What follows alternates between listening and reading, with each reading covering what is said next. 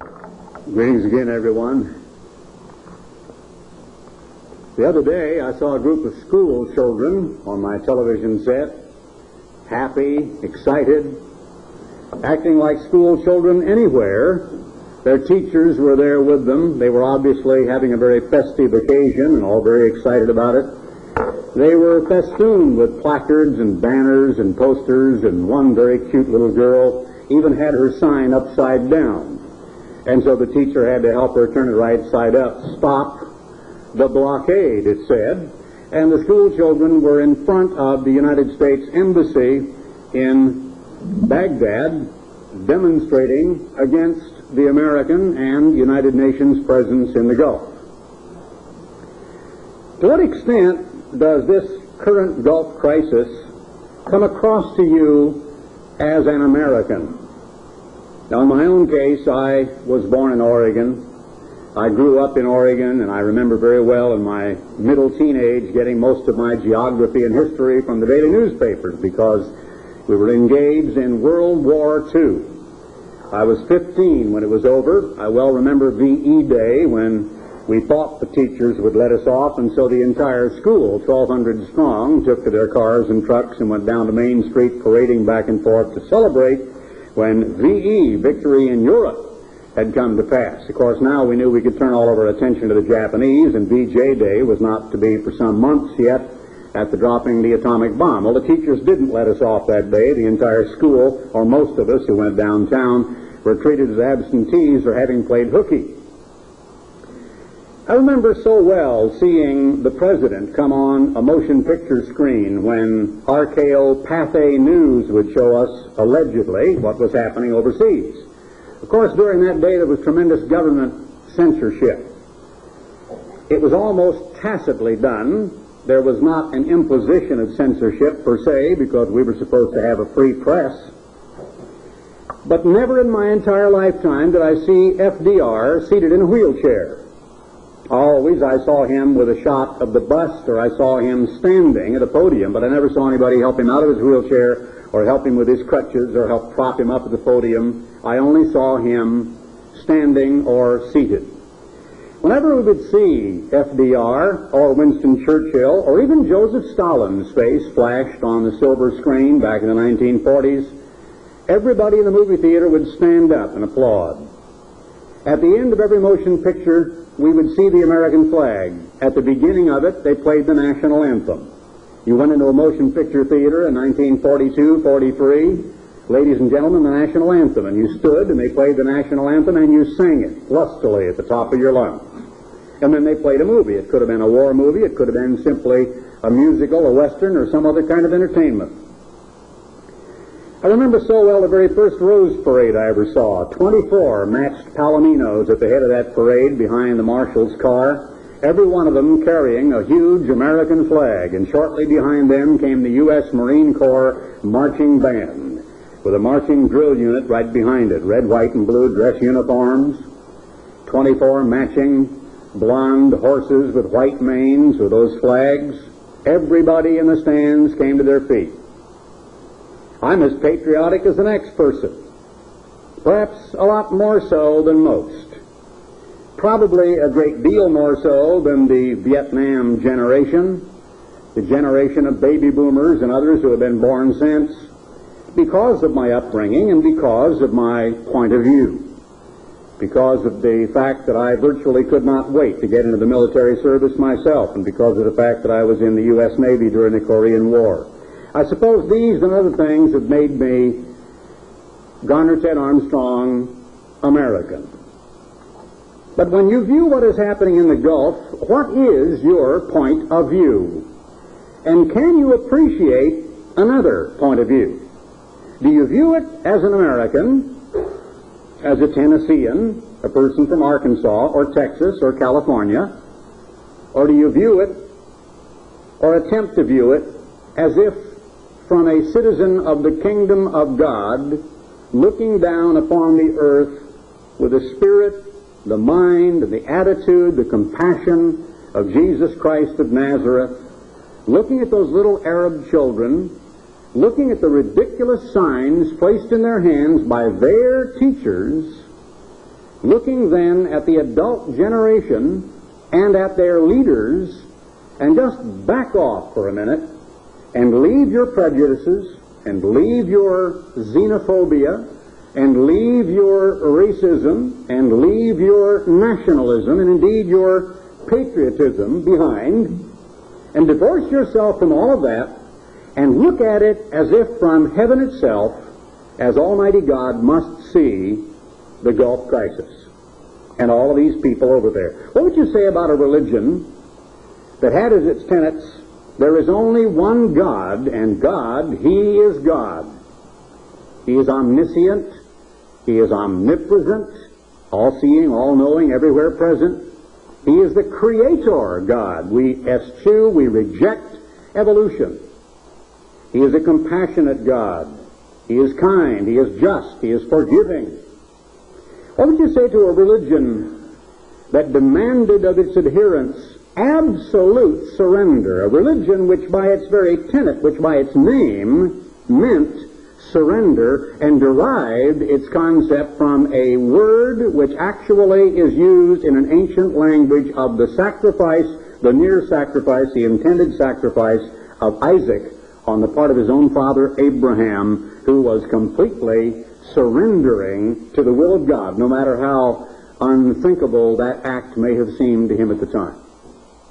What would you think about a religion that absolutely rejects the concept of immorality, of licentiousness, of X and R-rated motion pictures, of what we know in the Western world as entertainment? Even PG-13 is rejected, which absolutely rejects alcoholism, which eschews divorce, which promulgates a strong family unit with the father and the mother in definite roles and the children in subservience to those parents, which encourages hard work, thrift, which encourages every concept of what we know to be Christian charity, and which especially emphasizes every individual, regardless of color, is a brother.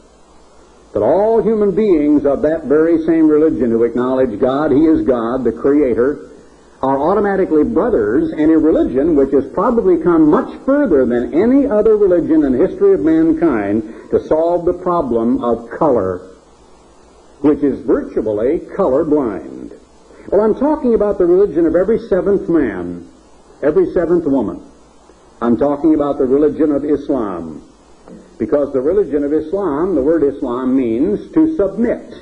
And it comes from an ancient verb, as I said, that is used in Arabic language that had to do with the submission of Abraham when he was about to sacrifice Isaac. Now, we're very familiar, and right now we have another judge following the Bork fiasco who is being interviewed by our Senate committee and is soon to go before the full Senate for a vote for confirmation for the U.S. Supreme Court. They want to try to, foreguess or pre-guess every decision he might eventually make, especially Roe versus Wade with regard to abortion. So they're asking him every kind of hypothetical question you can imagine. Questions they have asked him have zeroed in on his concept of the separation of church and state. Now, I'm so keenly aware of the separation of church and state that I resent it when Friday afternoon I'm on the golf course and the nearby church in my neighborhood, which is non-denominational, plays a lot of religious songs on its chimes that throws off my golf swing. To me, that's a violation of the principle of separation of church and state. I'm out there in a secular activity, and a stupid church is playing religious music and broadcasting it on a giant loudspeaker where it's reverberating, scaring the birds out of the trees, sending the ants deep in their nests, and bothering my swing. I'm just kidding you, of course. I'm just telling you that the separation of church and state is something very dear to American hearts. We haven't really progressed to the point to where we truly have separated church and state, or we wouldn't still have blue laws by the hundreds. The Baptists wouldn't dominate the Bible Belt. You would still be able to buy a beer before 12 o'clock on Sunday, etc., etc., etc. But by and large, in the United States, we believe in a concept of the separation of church and state. Not so in Iraq, in Iran, all across North Africa, in all of the Saudi Arabian Peninsula, and any other Islamic state. It is all one socio-economic, religious, theocratic community.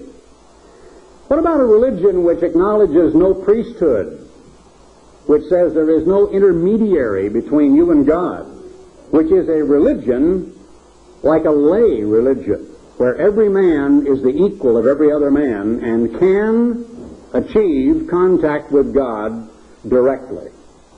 What about a religion which has 5 basic dogmas and 5 basic religious duties? There is no God but one. Of course, they call him in their Arabic language Allah. Then they say, and there is no prophet but Muhammad, or Muhammad is his prophet. That's the second concept of Islam. There is no God but Allah, and Muhammad is his prophet. Now, if you or I, as light-skinned people, went over to Iraq, as many American women have done and have married Iraqi men, and they go before a mullah, and they say, either in their language or the Islamic tongue, the Arabic tongue, there is no God but Allah, and Muhammad is his prophet, presto, they are Islamic. They are converts. That is all that is necessary, is to profess orally, there is no God but Allah, and Muhammad is his prophet. And that's also the first concept of the dogma of Islam, and one of the 5 religious duties that should be done in a daily, weekly, monthly, annual basis, where a person professes orally his concept. Now, we in the United States are anonymous religionists. We're anonymous Christians. I walk down here to Butcher's, or I go into the cafeteria, drive my car down the street. The person in the car next to me does not know if I'm Catholic, Protestant, or Jew. They don't know if I'm Church of God International or Worldwide Church, Seventh-day Adventist, Baptist, or who knows, Lithuanian, Dutch Orthodox. It doesn't matter. They can't tell because there is no outward manifestation. You ever notice that the Arabs are not only proud, but they're certainly not ashamed of their religion? Because they wear it like a garb. The second religious duty of every adherent to Islam is prayer 5 times a day. At dawn, at noon, in the mid-afternoon, about 3:30 or 4, at sunset, and then again at full nightfall. That's why we used to joke when we're staying in the office over in Ramallah, in the eastern part of Jerusalem, and you hear from the minaret over there in the tower, the loudspeaker, and the fellow is calling to prayer. It's just echoing all over the buildings. It goes on about 7 times. Any kind of changes tone, goes somewhere else, comes back around. Well, you can read in the Encyclopedia Britannica what he's doing. He's saying 4 times, there is no God but Allah. Then 3 times, Muhammad is his prophet. And then twice something else, and twice something else. And he completes the statement with a call to prayer. And then he says, by concluding, there is no God but Allah. And at the conclusion of that call to prayer, which is a monotonously repeated broadcast from the minarets and the towers all over Arabic cities, every citizen in the country knows exactly where Mecca is in relation to the corner of his living room, and he gets on his Persian prayer rug, and he skids on his forehead on that rug, completely prostrate, and he repeats endlessly these prayers. Now, they have no rituals in the sense of like mysteries or weeping statues or relics or priests or nuns or special orders, but they do have many, many sects. Over 74 of them. Some people number them up into the hundreds, but that depends upon your point of view. And they do have one requirement that I'll come to in a minute, which must occur only once in your lifetime, and that's very satisfying when people do that. But other than that, those 5 times per day are what is required in prayer. I have, as you know, interviewed Anwar Sadat and spent several hours with him personally on at least 2 visits, and he did have, they used to say that many devout Arabs had foreheads like the knee of an elephant. Well, they really did. They had actual calluses, literal calluses. We used to have sermons where ministers would get up and make people feel very, very embarrassed that they didn't have calluses on their knees. And they would say, are your knees calloused? And you'd feel your knees, especially the women, you know, they don't want their knees to be calloused. And you would be a little embarrassed if you hadn't prayed enough to have calluses on your knees. Anwar Sadat had a calloused forehead. They painted pictures of him with this reddish spot. It was actually a piece of skin that was very, very tough and would keep wearing off about like the bottom of your heel, right in the middle of his forehead. So 5 times a day they pray.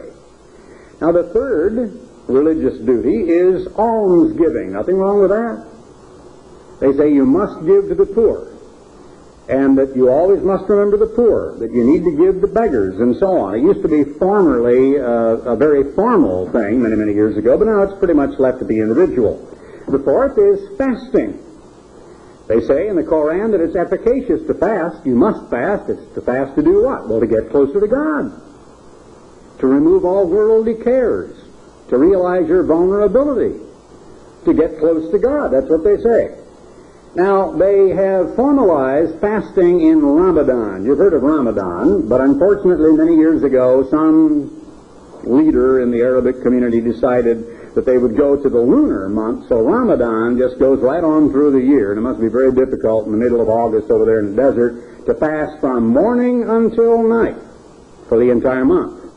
For 1 month they can eat every day, but they got to stop eating by dawn, and they can't begin eating again until sunset, the month of Ramadan. So in Islam they fast for a whole month, but they only fast during the daylight hours.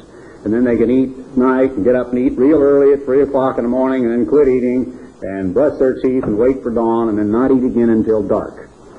And of course it goes right on through the solar year because it is a lunar month.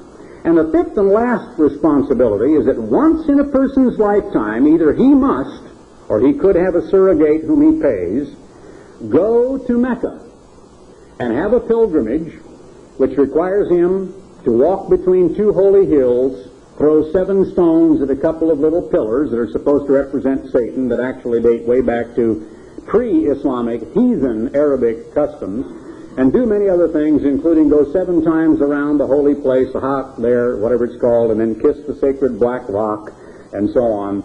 And once they have done that, then they have added to their name the Arabic title Hajj, H-A-J-J, actually 2 J's, but it's pronounced Hajj, which means the Hajira, or it means in our language, the pilgrimage.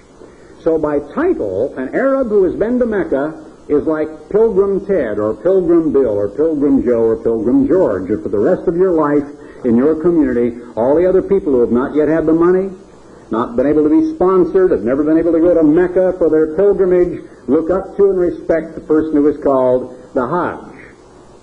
I highly recommend to you, if you want to really get inside the Arabic mind and you want to understand the Arabs in Palestine especially, and their relationship to the Jewish communities in the West Bank, the Golan Heights, and the Gaza Strip, I highly recommend the Leon Uris novel called The Hajj. Just V and then H-A-J. You can find it in B. Dalton or Crown or some other bookstore. I highly recommend it. Incredibly educational book. Now, having become virtually a 6th religious duty of these people is jihad, and you all know what that is. Holy war. But you see, from the earliest concepts of Muhammad himself, everywhere in Islam is a land of peace. It's just peaceful. Everybody is at peace. That's why the Pentagon, that's why the White House miscalculated about a month, 6 weeks ago. I'll explain that. That's why such dismal lack of understanding of obvious, blatant intelligence reports and frantic visits by the Israelis and other people, and even spy satellite pictures that told them that 150,000 troops were massed on the Kuwaiti border, did not shake or disturb the White House or the Pentagon, because they had a mindset. Because you see, in all Islamic lands, every day when you meet a fellow or a brother, you say to him, peace. Like the Jews say shalom, well, it's salim, but it's another word that goes with it, peace be unto you, in the Arabic. Because their religious concept is that everywhere in the Arabic world is like you build a wall, and around on the other side is India and Bangladesh and China and Russia and Turkey and so on, and the Mediterranean, and down here in Middle Africa, and the whites and the Americans and the British and the Germans and the Dutch and all the other people. But that wall contains all of Islam. And inside all of Islam there is nothing but peace. Because once you have achieved the knowledge of Allah, and you've acknowledged that Muhammad is his prophet, and you conform to these 5 religious duties, and you accept the 5 religious dogmas of the Koran, and you're a devout Islamic Mohammedan, as they used to call them in Great Britain years ago, then everywhere in Islam there is nothing but brotherhood and peace. But perpetually, where that wall ends, those who live inside that protective wall are attempting to push that wall outward to absorb the infidels. And the infidels are you and me and everybody else outside Islam who don't accept Muhammad as the only prophet of the only God whose name is Allah. And there are various methods by which we may be converted to Islam, one of which is by the edge of the sword, by being crucified, by being impaled, by being burnt, by being stoned, by being tortured, by having our government destroyed, by becoming a slave. Slavery is not against the Koran, against the law of the Koran at all. Actually, at all times, and we don't understand this in America because we would ask, like the other day, they're talking about holy war and calling for jihad, and actually they have declared war against us. You would think, well, now look, they declared war against us. Why don't we go to war against them? Well, because they declared war against us before Muhammad was dead. For hundreds of years, over 2,500 years, the Islamic people have been at war with all of the rest of the world, with all other religions. The sixth concept, which really has become like a religious duty in one of the dogmas, is the very concept of jihad, and that war is holy. Reminds me of a scripture in the book of Revelation, in the 13th chapter. Interesting concept here. Those who worship the beast, who is seen here to emerge out of manifold races and nations of people having 7 heads and 10 horns, it says in verse 4 that these people worship the dragon, which gave power unto the beast, and they worship the beast, saying, who is like unto the beast? There's nothing like it. It's absolutely unique. It's a gigantic juggernaut, a huge power. And who is able to make war with him? Not who is like the beast in his educational programs? Who is like the beast in his urban redevelopment and his civic renewal and his gifts and grants to education and his programs for children and his programs for welfare and the infrastructure of decaying societies and bridges and viaducts and overpasses and roadways that need repair and his huge multi-story government-sponsored apartments and all that he does for people? Isn't it interesting that the people who worship the beast do not worship him because of his altruism or what a great governor he is or his largesse or his great beneficent mercies, but as a war-making machine. Now, if you and I were to jump aboard a jet, which we could do real quickly, go down here to the Tyler Airport, transfer at DFW, and go nonstop to Vienna, and from there right on over to Amman. And by the time you go to bed tonight and wake up tomorrow, it's about 10 o'clock, you'd be in Amman, Jordan. You could walk along the streets over there, and you could talk to people and ask them what they think of Saddam Hussein. And their eyes would light up, and they would say, he is a great leader. He is standing up to the Americans. Oh, they would just adore him every day. The huge, there's an ancient old amphitheater in one part of Amman I could drive to it. I don't know what part of the city it is. I just know what relationship it is to the prison, which is a hideous place to drive past, and of course the Holiday Inn, where I stayed. But in any event, daily demonstrations are taking place in Amman, Jordan, where thousands of people meet and just talk about what a great father-like figure, what a grand old uncle, what a nice, wonderful man, what a powerful leader, what a great war maker, a great Arab, a great Islamic, faithful leader of the Iraqi people, what a great Muslim is Saddam Hussein. And they worship him. And in all of the countries, including, believe it or not, Kuwait, which has been savagely taken over by Saddam Hussein, in Saudi Arabia, in nations all over the Middle East, many of whom have joined under the auspices of the Arab League with the United Nations to actually send token commitments of troops to the so-called Operation Desert Shield, or the UN force in Saudi Arabia, are either openly or secret admirers of Saddam Hussein, as were, of course, the Boer Dutch during World War I and World War II, when Jan Christian Smuts was obviously for the Germans and hoped Germany would win in both of those world wars. You may not realize, because you have never really looked at it from the point of view of an Arab growing up in an Arab land. You see, their newspapers told them a straight scoop. So when they got up on the morning after the invasion down into Kuwait, all the people in Iraq learned that it was an invasion just like Grenada, just like Panama, no different. What are we doing over there, they say? That's thousands of miles away from the United States. Why, that is right there, as much as New Mexico joins Mexico, a little province of dispute across the Rio Grande River. And these rotten people would not only not renew their loan, but they were strangling the Iraqi economy to death, the Al-Sabah family, a lot of interlopers. That is really not even a nation. It shouldn't be a nation. It's an artificial division in the sand with a neutral zone that nobody's supposed to occupy. And this one greedy family has gotten its hands on all that oil. That's their point of view. Do you suppose that there might have been somebody who is not a member of the Al-Sabah clique, immediately beneath them, involved in oil, who doesn't have anywhere near the kind of money they have, who might have welcomed Saddam Hussein's invasion of Kuwait? Why, the papers, the official papers in Baghdad actually told all of the citizens over there, and the school teachers took them and put them on the bulletin boards in the 1st and 3rd and 5th grade classes, and told the kids as they pointed with the pointer, you see what our beloved leader Saddam Hussein has done?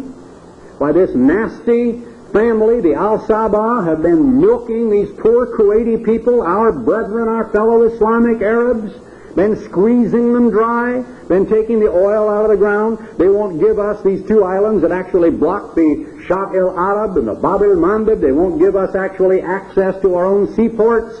We're vulnerable to blockade. They're going to strangle us to death economically. We have fought their war for us. They would not contribute one single soldier in 8 years when we lost hundreds of thousands of people fighting against Iran. And now here they are withholding aid and help from us and blockading us. We will not choose death. We're not going to choose to starve to death. We're going to choose to go in there and get that Al-Sabah family out and release our brothers down there who are crying for us to intervene. And so they wrote out a newspaper article of how they had, at the invitation of the new revolutionary government in Kuwait, marched in to unshackle these people from these despotic leaders who were raping and pillaging and squeezing to death the Kuwaiti people.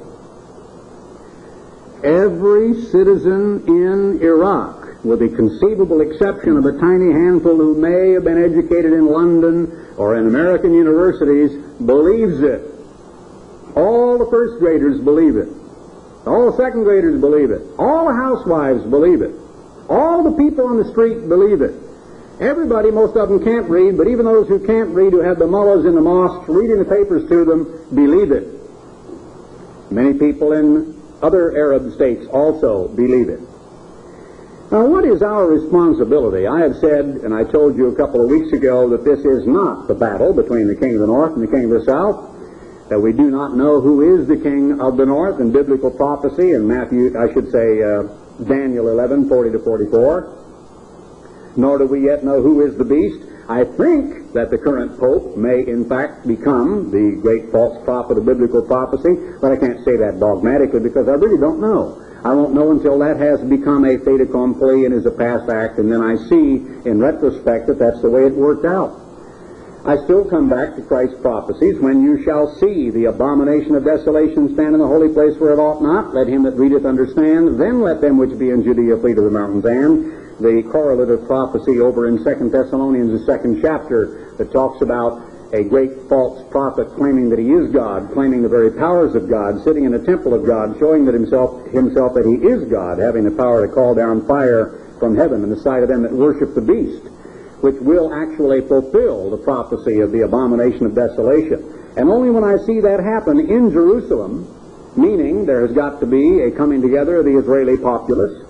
The Israeli populace has got to have some kind of a dramatic religious reawakening. There's got to be at least a dedication of a temporary tabernacle, the discovery of an ancient cornerstone, the discovery of the Ark of the Covenant, or something that brings about the erection of at least something that is called the temple of God, even if it's temporary, or the building of a temple complete, and the installation of a priesthood, and the commencement of sacrifices, and then the abomination of desolation, before I will believe that the Great Tribulation has actually begun.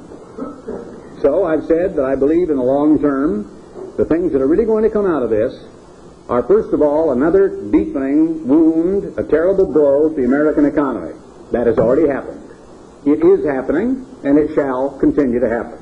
Secondly, a signal to the Germans, who are coming together in full-fledged reunification on paper on October 3rd, and the Japanese, to actually effect changes in their constitutions, which will allow the deployment of German and Japanese armed forces elsewhere in the world, and will allow the beginning of their military strength to measure up to their economic strength.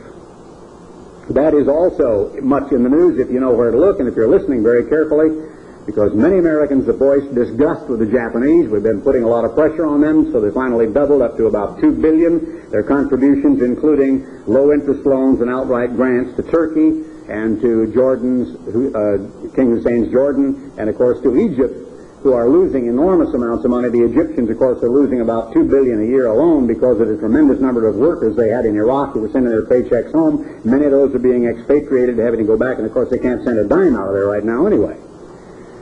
So it is really a gigantic can of worms. But as I said before, even the American Revolutionary War is not specifically mentioned in biblical prophecy, nor was World War I or World War II, except in a shadowy type in Daniel 11, verse 21. If you look at reference there, that may be a secondary or tertiary reference to Adolf Hitler as a type of Antiochus Epiphanes. But so far as the war itself and whether or not Holland would be occupied and whether or not France was going to be attacked or the Benelux countries or Denmark would be occupied or Britain bombed, it isn't there anywhere. There is not a scripture in Zechariah. There's not some secret scripture over in 2 Thessalonians. There's no scripture in the Bible that actually depicts every one of those wars. There is only Christ's prophecy. You will hear of wars and rumors of wars. Now, just since the Feast of Tabernacles last year, in fact, since November of 1989, this entire world has changed dramatically. Now, as you watch your news, repeatedly they are saying what I was saying months before the news came along and began to say it, because I knew that the instant that first hole appeared in the wall that they keep replaying endlessly on CNN, that the Cold War was over. Well, the Cold War is over. Now look what that means. Do you have the faintest concept of the incredible number of billions upon billions of dollars, commencing with the earliest experimentations in nuclear fission and the development of the hydrogen bomb, the development of SAC, our long-range strategic bomber force, beginning with the B-57s and ending, culminating in B-52s that are much older now than the pilots who fly them, with the development and research for cruise missiles, with the one that we scrapped years ago, but we still have portions of it in place, and we have spy satellites that replaced it, the DW line, with every governmental program that was battled through Congress to give the Joint Chiefs of Staff and the Pentagon multiple billions of dollars in military procurement that actually tapped your pocket and mine, which brought about an enormous amount of defense spending for literally decades, approximately 45 years, because of a standoff, nuclear stalemate, the war which must never be fought and which cannot be won between the United States and the Soviet Union. In every event that took place globally, in the Middle East, in Korea, in Vietnam, yes, even in Grenada and in Panama, from the time of 1950, when we learned the Soviet Union had exploded its own nuclear device and had the hydrogen bomb, until just last November, there was never a conference in the Situation Room in the White House or the Pentagon or the CIA or anywhere else that had to do with shaping American foreign policy in which not one but many voices always said, or lots of brains always concocted or thought up the idea, yes, but what will be the Russian response. So that every decision taken from 1950 until last November had to crank into our thinking, yes, but what will the Russians do? What will they do if we bomb Haiphong? What will they do if one of our aircraft strays over the Yalu River down here when we're fighting in that ridiculous war in Korea? And so consequently, 2 times in my lifetime, and in the lifetime of many of you here, America went to war in order to, quote, send a message to an enemy. We went to war to lean on somebody. We went to war committing troops piecemeal on isolated fronts to tidy up lines, to play king of the mountain. We went to war offering an enemy safe sanctuary, safe harbor, safe supply lines, safe resting areas, safe supply, everything. We did it in Korea, and we did it again in Vietnam. Along a parallel, which is purely a cartographer's line along a map, a piece of paper that recognizes no known river confluences, no bays or estuaries, no prominences or mountain chains, no major cities or railway junctions, no bridges, tunnels, or anything else of any strategic or military importance, but is merely a pencil line on a map. And I cite to you the fact that more than 50% of all battle deaths in the Korean War occurred during the peace talks in Panmunjom and after those peace talks had begun. Bloody Ridge, Heartbreak Hill, every one of them, the famous battles that we remember in Korea, took place after they were talking peace in Panmunjom. You ought to read a book called Thud Ridge sometime, of those who flew the American bombers, fighter bombers, and bomber jets that had to take off from air bases clear down in Thailand and refuel on the way, and were known exactly where they were going to strike, because in the White House, civilians wearing neckties, sitting comfortably in their chairs, picked out the targets for the day and flashed the news to the people over there at the air base who took off and had to be careful not to stray into the wrong neighborhood.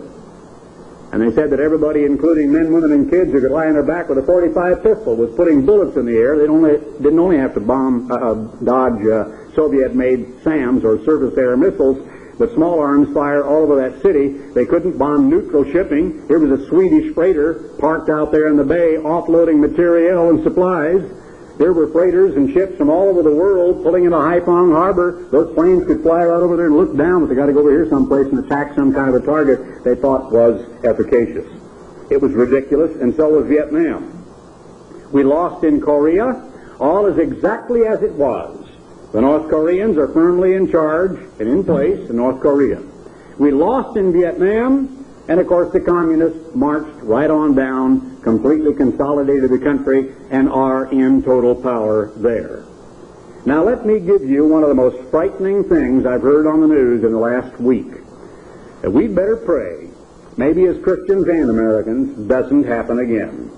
Because if it does, it will be just about the final nail in our military coffin. I have heard it propounded, and it actually is implicit in George Bush's own statements in the last week.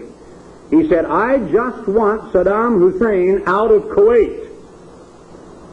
That would be the worst thing that could happen to our country and to the world. Let me portray it to you in 2 ways. Number one, if he simply decides to back off in return for certain concessions involving access to the Kuwaiti oil fields, which we might be willing to give him, it would be a disaster. Because it would leave him in power, it would leave him an enormously heightened income, it would leave him with all of his chemical and other factories intact, and it would leave him with whatever progress they have made on that nuclear facility the Israelis bombed clear back 9 years ago. You can do an awful lot in 9 years with the kind of money the Iraqis have. And that is to build an atomic bomb. Now if, and you know, we created the and a lot of these other things like Navy SEALs and some of the early troops that were sent over there airlifted real quickly. If we were to do what the Joint Chiefs of Staff call a surgical strike, it would be one of the worst things we could ever imagine. We would be doing it all over again. A limited war for limited objectives, offering an enemy safe haven, safe sanctuary, safe supply, a line in the sand. Yes, that's what we've drawn, a line in the sand. or are we going to draw another one? Right at the border of Kuwait. If we should send a message to Saddam Hussein at the very same time we attack only those Iraqi forces inside Kuwait, it would be an unmitigated disaster of proportions that you can't begin to imagine. And Saddam Hussein would win. Have you got the faintest idea of what you would do if you had a .45 pistol and you were going to go out here in the field and fire against 10 men, all of them armed with a .45 pistol? How would you feel? Victorious? How would you feel when the newspaper writers and the TV cameras came to you? You'd probably say, oh, I'm feeling like chicken, some of them. Boy, I'm going to get them. I'll win, you watch. I'm a good shot. Maybe you only got 9 bullets in your clip. We have sent a force over there that is roughly 10% of the size of Saddam Hussein's army. That force is multilingual, multinational. A lot of people bivouacked in separate areas under no unified command, who would absolutely resist any unified command, most of whom resent the United States of America, including Bangladesh, Egyptian, and Syrian troops, and Turkish troops now on their way, who are bivouacked in the sands of Saudi Arabia. And our armed forces are already making a bad name for themselves in Saudi Arabian society. Like we always do, Bob Hope or his gang, or some of them went over there the other day and they danced for the troops. Well, they were outraged in Saudi Arabia because they don't like dancing. Their religion says moving your body like that is sexy. And you're not supposed to do that. You cloak women from here down. You don't even let them see that much of an ankle. Or an Arab man just goes crazy. You know, he just can't control him. It's unbelievable. So they weren't going to have any more of that. No more of this dancing. No more entertaining the troops. And the men in the desert, of course, are not allowed to go to town because there isn't any such thing as a bar. Every time a scare happened in Saudi Arabia, the Americans would rush out into the desert with their private horde, and they'd go smashing bottles and throwing them out in the desert. Vodka, brandy, whiskey. They're getting rid of every drop of alcohol that they'd smuggled in there, because if they're found with it, they go to jail or they get killed. It's against their religion, against their law. I do say that those of you who have a ho-hum attitude about what is happening in the Gulf are very strange people indeed. And I would like to understand more about you. Because from what I see, and from my perspective, and what I read, what I watch on television every single day, I think this world is trembling on the verge of a gigantic conflagration which could ignite over there, that could wipe out tens of thousands of our young men and women. I think the United States could get the biggest bloody nose we've ever had. And I'm not at all positive that we will win, because I've got to back off and quit viewing this as Garner Ted Armstrong, born in Oregon, USA. Wave the flag, yay Uncle Sam, let's go take care of Saddam Hussein. No matter my desires, my feelings, which are natural and innate and built in me as a patriotic American, I've got to look at it from God's point of view, and from the perspective of history and the perspective of prophecy, and what might be a likely scenario. Now, the worst case scenario I think I have painted to you before, and that is that if we were to attack as a result of some extreme provocation, you wonder what that would be. One person already died allegedly of a heart attack. Well, your heart would probably fail you with a 9mm round through it too. Who knows exactly how his heart attacked over there? We don't know. Whether the body is ever going to be given back, we don't know that either. But when embassies are raided and diplomatic people are actually arrested, when people are taken hostage in the tens of thousands, when little children are frightened and abused openly on television, a little kid like this is always a defensive gesture, by the way, in a child. He'll stand there like this, and then he kind of half jerked off his feet when Saddam Hussein grabs him and hauls him over there. That one poor little kid had his head tousled by practically everybody. Saddam Hussein, Jesse Jackson, probably have his head tousled by George Bush when he won't come back here as a British kid, I understand. But here Saddam Hussein is trying to portray himself as everybody's favorite uncle, and has his little children there who obviously are afraid of him, whose parents have tried to warn them, now don't do anything to offend him. The man's like an ogre. If he were to actually lash out at Israel, and we've been hearing lately that he does have IRBMs, he's got Russian Scuds, he's got cruise missiles, He's got handheld anti-tank and anti-aircraft weapons. He's got the most sophisticated weapons and the most sophisticated armories of all the world that have been pouring in there. The French and the Russians and the Americans know how to make super sophisticated weapons. And he's got them. And he's got far more than we've got. We've got a few in comparison to his many. 5,500 tanks against a tiny tank brigade. All of a sudden we're happy because the so-called desert rats from Britain are going over there. Well, it was their grandfathers and fathers that were the desert rats that fought in North Africa. These young kids are not tried. They're not tested. I don't know whether or not their tanks are superior to the latest Russian models, and I doubt very much if ours are. We're depending upon our Air Force, and that's the whole trouble. Our government is trying to play God and is trying to pretend with alacrity that we are still of empire status. But America is not an empire, and America has no mercenaries. We do not have hired armies of illiterate Carthaginians who can go fight our wars on distant fronts. We've got kids from Bullard and White House and Arp and Tyler and South Fork and Denver and Eugene and New York. Like the restaurant in Colorado I saw the other day that had a little card when you checked out of the check stand and gave the name and the address of a PFC who was over there suggesting that the people go by, jot it down, and write him a letter because he's lonesome. It was opined by someone this past week that had television existed during the time of the Civil War, America would be two nations and not one. Because after the first few battles, if all of our citizens had seen how unspeakably bloody was that war, they would have insisted that it stop. You and I well remember seeing some of the bloodiest sights that we can imagine at dinner time when 5 and 5:30 news came on during the Vietnam War back in the 1970s. They talked about the war that was fought on television. If you think that did not have a great deal to do with the massive anti-war demonstrations when at one time there were 65 American cities in flames. And as an actual statistical fact, in 1965 and a little bit later, there were more soldiers, most of them reservists, who were actually on active duty in confrontation with guns leveled at American citizens in the United States than there were on the front lines facing gooks and what they called slopeheads in Vietnam.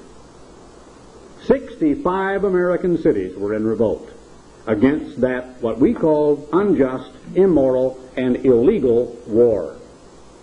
I believe we are living in very, very dangerous times, and I believe that biblical prophecy does not say one word about it except in a general statement of Jesus Christ in Matthew 24, when you shall hear of wars and rumors of wars. Then he says, see that you be not troubled, for all these things must come to pass, but the end is not yet. And on the other hand, he said that we must be like men waiting for the appearance of our eternal Lord. And he also says in the 25th chapter of the book of Matthew, and I want to turn to that in conclusion, that fully 50% of the church is going to be sound asleep. The only great prophecy that is to be fulfilled right now at this time is Matthew 24:14, and the prophecy that has to do with the commission of the church of preaching the gospel of the kingdom of God as a witness and a warning to all the world, and then shall the end come. And notwithstanding claims to the contrary, the gospel has not been preached to China. It has not been preached to India or Bangladesh. It has not been preached to almost all, 99.44% of Africa. It has not been preached to about 75% of the United States of America. It has not been preached to almost 90-some% of Great Britain. It has not been preached to 90-some% of the Dutch and the Belgians and the Poles. It has never been preached in any power whatsoever to Eastern Europe, and it has virtually never dented the Soviet Union. I doubt if one person out of 1 million has ever heard it in China or in Japan. Do we think the gospel of the kingdom of God has been preached to all the world as a witness and that our work is over? There are writings which had said that the work is virtually over, that a luncheon meeting with 30 or 40 people in China where they speak more than 100 dialects, talking about a strong hand from someplace, was sufficient to be a gospel warning But the Bible very strongly implies that unless you hear a warning and then you consciously reject it, that the watchman has not done his job. The watchman says, it says to the watchman, the commission to him is, that the blood of people who are victimized by the Great Tribulation and the coming day of the Lord will be directly on the head of the watchman if he does not warn, if he does not shout a message and try to save as many as he possibly can. That means they've got to hear the message and understand it. If somebody's house is on fire and you stand outside and yell, "Hey!" what are they going to do? I don't know. They may look out the window and try to shut you up. They may take a shot at you with a rifle. They may call the police. Well, what I'm saying is you'd probably say, "Fire," wouldn't you? Your house is on fire. You'd probably try to get in there and save them if you possibly could. There must be conscious warning and there must be conscious rejection. Chapter 25, verse 1, "Then shall the kingdom of heaven be likened unto 10 virgins which took their lamps and went forth to meet the bridegroom. And 5 of them were wise, and 5 were foolish. They that were foolish took their lamps, and took no oil with them," an obvious symbol of the Holy Spirit of God. "But the wise took oil in their vessels with their lamps, while the bridegroom tarried." Isn't it interesting that Scripture after Scripture in the Bible seems to imply that the bridegroom is going to appear to tarry, and that from the point of view or the perspective of the virgins who represent 100% of God's true church, it will seem like it is way off somewhere. It's very far away. There are those who are now trotting out the Jewish calendar that are beginning to wonder whether we've got another 250 years before 6,000 years are up. There are leaders of churches who should be out in the forefront of a witness and warning message to the United States, who should be to the point now that they could have real clout, who should be actually finding their way in interviews with senators and members of the House of Representatives, and probably should have sat down long since with members of the cabinet and, who knows, the president himself, because that organization's leader sat down with emperors and with dictators and with despots and presidents and premiers and prime ministers and the heads at the various levels of government in nations all over this world, and was received by dozens of them, including Prince Charles of Britain. But instead they are saying, "No, we don't believe that German reunification is any real significant thing in biblical prophecy, or is something that signals that we're nearing the time of the end." Isn't that interesting? It says here, "While the bridegroom tarried, they all slumbered and slept." Seems to imply that maybe he will tarry a little while, but apparently only long enough to give those who are innately asleep anyway time to prove exactly what kind of Christians they are. They all slumbered and slept. Interesting language, isn't it? All of them, 100% of them, slumbered and slept. Not just the half without enough oil. Everybody's got to sleep sometime. This seems to say that the whole church is in a sleepy, slumbering state at the time when everything comes crashing down. And at midnight, and of course that's just when your sleep is the deepest and you least expect it, there was a cry made, "Behold, the bridegroom comes," not at 8 or 9 or 10 in the morning or 11 the next morning, but at midnight. "Go you out to meet him." Then all those virgins arose, adjusted the wicks, and trimmed their lamps. And the foolish said to the wise, "Give us of your oil, for our lamps are gone out." But the wise answered, saying, "Not so, lest there be not enough for us and you. But go you rather to them that sell, and buy for yourselves." And while they went to buy, the bridegroom came, and they that were ready went in with him to the marriage, and the door was shut. Afterward came also the other virgins, saying, "Lord, Lord, open to us." But he answered and said, "Verily I say unto you, I do not know who you are. Watch therefore, for you know not," you do not know, "the day nor the hour wherein the Son of Man cometh." And as Jesus said in Luke 21:36, "Watch you therefore, and pray always, that you might be accounted worthy to escape all these things that shall come to pass, and to stand before the Son of Man." As I said a couple of weeks ago, And it's dragged on, and it may drag on clear on up to or through the Feast of Tabernacles. I don't know how long, but sometime, somewhere, a spark may be struck that will actually plunge the entire Gulf region into a real conflagration. That may mean that Saddam Hussein will unleash an attack against Israel with chemical or biological weapons, which may result in an Israeli nuclear strike against Baghdad. We are living in a time where it is a potential that between now and a couple of weeks from now, 5 million people could die. That's the day in which we live. So if you're asleep, why are you? Why are you not awake? Why are you not alert? Why are you not aware? Why are you not taking it seriously? Why are you not viewing it from God's perspective instead of merely the perspective that the media would like you to adopt, that of being just one more subject out here to a massive avalanche of propaganda, primetime news, everybody with a mic and a camera rushing over there to interview everybody they can, squeezing the last little bit of pathos out of every potential event, real or imagined, in that desert, interviewing every PFC or sergeant they can get a microphone in front of, or his parents back home, so we fight the battle on American television. Are we just about like that little first grader who had her sign upside down, who was so propagandized she was going to demonstrate out in front of the American embassy, doesn't know what America is, doesn't know where it is, doesn't know anything about it, doesn't know what those English words mean, doesn't even know why she is in that street? Are we that uninformed? Are we that unaware? We must not be. Because I'm of the opinion that if we don't do it, Almighty God is going to raise up somebody else to get the job done. And I do not see at this moment anybody else who is doing that job. It appears to me that at the very time the church should be in the forefront of the strongest, most powerful witness and warning in all of our history, that the bulk of the church is pulling back from a witness and a warning message and is spreading Protestant pablum, family relations, nice Christian principles, and so on, but is not warning the United States of America of what is going to come.